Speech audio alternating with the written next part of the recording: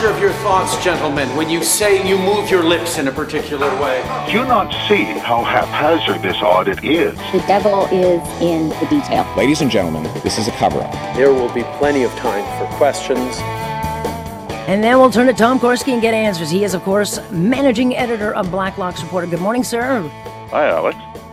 Busy day on the Hill. Behind me watching the old hearings. Can't hear a word of what they're saying. But I know that the Conservative Bloc and NDP all have, they want an inquiry. They want documents, they want witnesses, and they are going to table, I guess, a motion to push for this against. It'll really pit, I think, the NDP against the Liberals for the first time. What do you see happening today? They don't have a choice. The cabinet has lost control of this. I agree with you. It was an abrupt turnaround by Democrat leader Jagmeet Singh on Monday when he said we have to get to the bottom of this with an independent inquiry. That knocked the bottom right out of the tub. The feds are going to get the inquiry they really wanted to avoid. This will go to the House of Commons. The vote is a formality there because if the Liberals don't have the votes, they don't have the votes. So there will be a public inquiry that will ask, did Chinese agents, I know that there's periphery, a little bit of axe grinding by people who would like to throw in some other questions. The major question is, did the Chinese agents interfere in the 2019 and 2021 federal elections? It will be just a box of fireworks, Alex.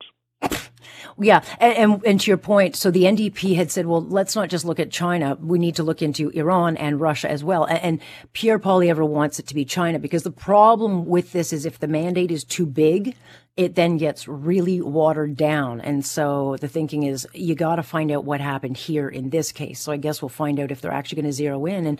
And do you get the sense, because if we don't get the documents, if you don't get the national security documents, which of course can't be just printed anywhere, and if we don't get all the decision makers, the Katie Telfords, the Jerry Butts, all the people in the foundation, we're going to kind of go through a bit of a kabuki theater thing here.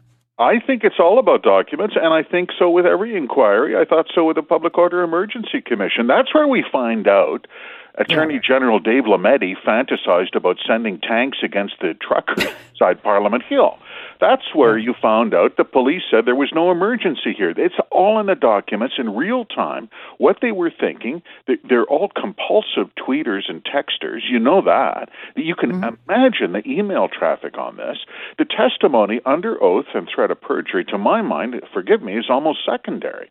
It's the ability to compel disclosure of documents to a degree that a House Affairs Committee cannot do. That's where the minefield is for Cabinet. Yeah, stay tuned.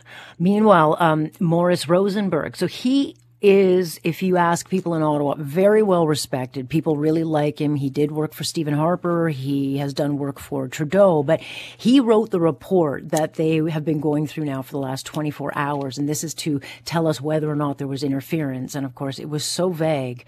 I don't really have any idea how much interference there was because they don't even really know their own mandate. However, at the same time this was happening, you had the Trudeau Foundation, which he ran during the same period of time where the money went from $53 million to about $700 million. And then you got the Trudeau Foundation saying, oh, we're going to refund this $200,000 donation made by this person in question said to be linked to a clandestine operation. And so there are a lot of people saying, look, he's not objective. This is not whether or not he's a good person or does good work. It's the optics for me in this. Well, it's ridiculous. I don't have to hold Morris's hand. Hey, Maury, if you're working for the Trudeau Foundation, you can't be the guy to review whether Trudeau's re-election was on the level. That's just common sense. You know, there is a level of sort of a transparency on accountability, conflict of interest at the school trustee level that might apply to Parliament once in a while. This is ridiculous.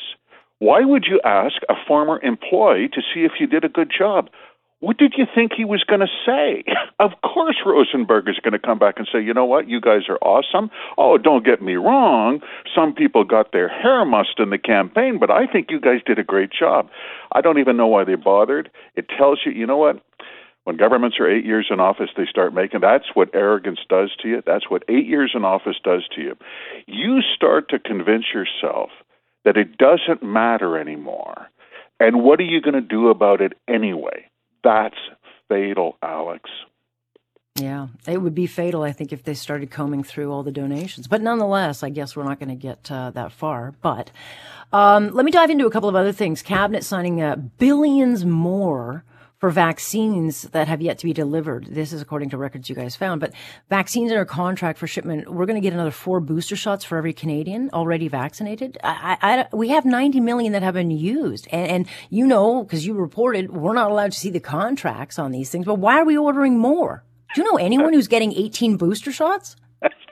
That's the deal. Cabinet says, look, there was a pandemic. It was a hectic time. We did our best. We want to order some vaccines so we could save lives. Got it.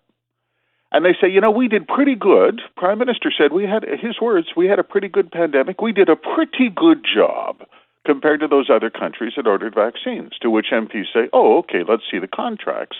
So we can contrast and compare. Oh, no, that's a secret. And you're only going to see those contracts if you swear an oath of secrecy that you will tell no one what the contents are. Well, other countries have disclosed their contracts and we won't. I wonder why. Well, this could be one answer. They contracted, as you mentioned, by our approximate intelligent calculation, but it is an estimate, about $3 billion worth of additional vaccine doses over the next 2 years that no one really wants, after they've thrown millions away and because they were date expired. This is big money, Alex. This is coming in, all told, at about $9 billion on the vaccine program. Did it have to be all or nothing? All will be disclosed when we see those vaccine documents. Isn't it interesting? It always comes back to the documents. It's not what they say, it's what they did. Follow the dollar every single time. That's all you have to do is follow the dollar. Again, they're going to, these ones, let's predict Kreskin. These ones will get tossed out too. Cause who's getting all these shots? I know of nobody. I want to fit this one in because Justin Trudeau seems to want to pick a fight with Google, despite the fact that it was his government that picked a fight with Google and all these social media companies. But it's all over the fact that Google is test blocking news websites. And this all has to do with the new upgrade to all these bills and broadcasting bills that the government is trying to update. But the Prime Minister is now picking a fight. They want the Google Canada execs to head to a committee hearing on this. This is like complete kabuki theater. Ooh. Yeah, you know what's strange? The internet covers Everything? the whole planet Earth. It's World Wide Web, they used to call it.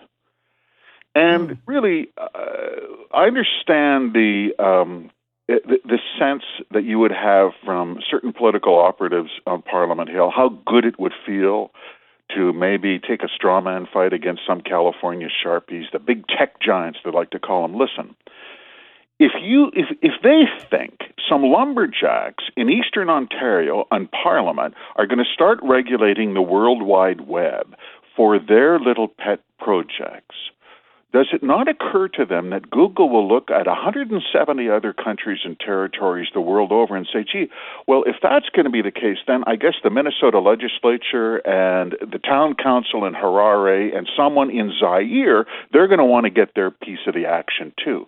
The internet's over. This will end badly. But in the meantime, Google is saying, yeah, sure, we can test block some of your news websites because we're not going to give money. By the way, that's controversial. That's not accepted. We don't want any Google money, never asked for any. They are not going to be cross-subsidizing failed Canadian news corporations, which are already getting taxpayers' aid. But it is touching and quaint that you would have these regulators in Ottawa who think they are going to be the masters of the Internet. They're doing it. They're going for it, Alex. It's highly entertaining, but will end badly. It always does, especially when you got the Prime Minister out there this week alone doing the old Trump fake news to all the media. It's like, really? You're not helping. Continually doing damage, but undermining everybody. Stay tuned. Tom, very much appreciated. I'll see what you guys pick up out of this hearing, and we'll talk again. Thank you, Alex. Thank you. That is Tom Korski. I know you guys love him because you tell me all the time. We have them on Tuesdays and Thursdays. I wish I could do it every day. They come up with so much, but Tuesdays and Thursdays, 10:45.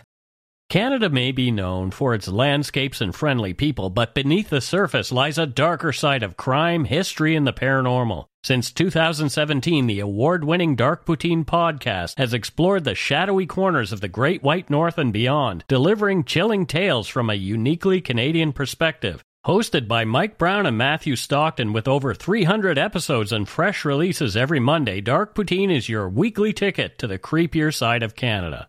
Listen to Dark Poutine on Apple, Spotify, Amazon Music, or wherever you get your podcasts.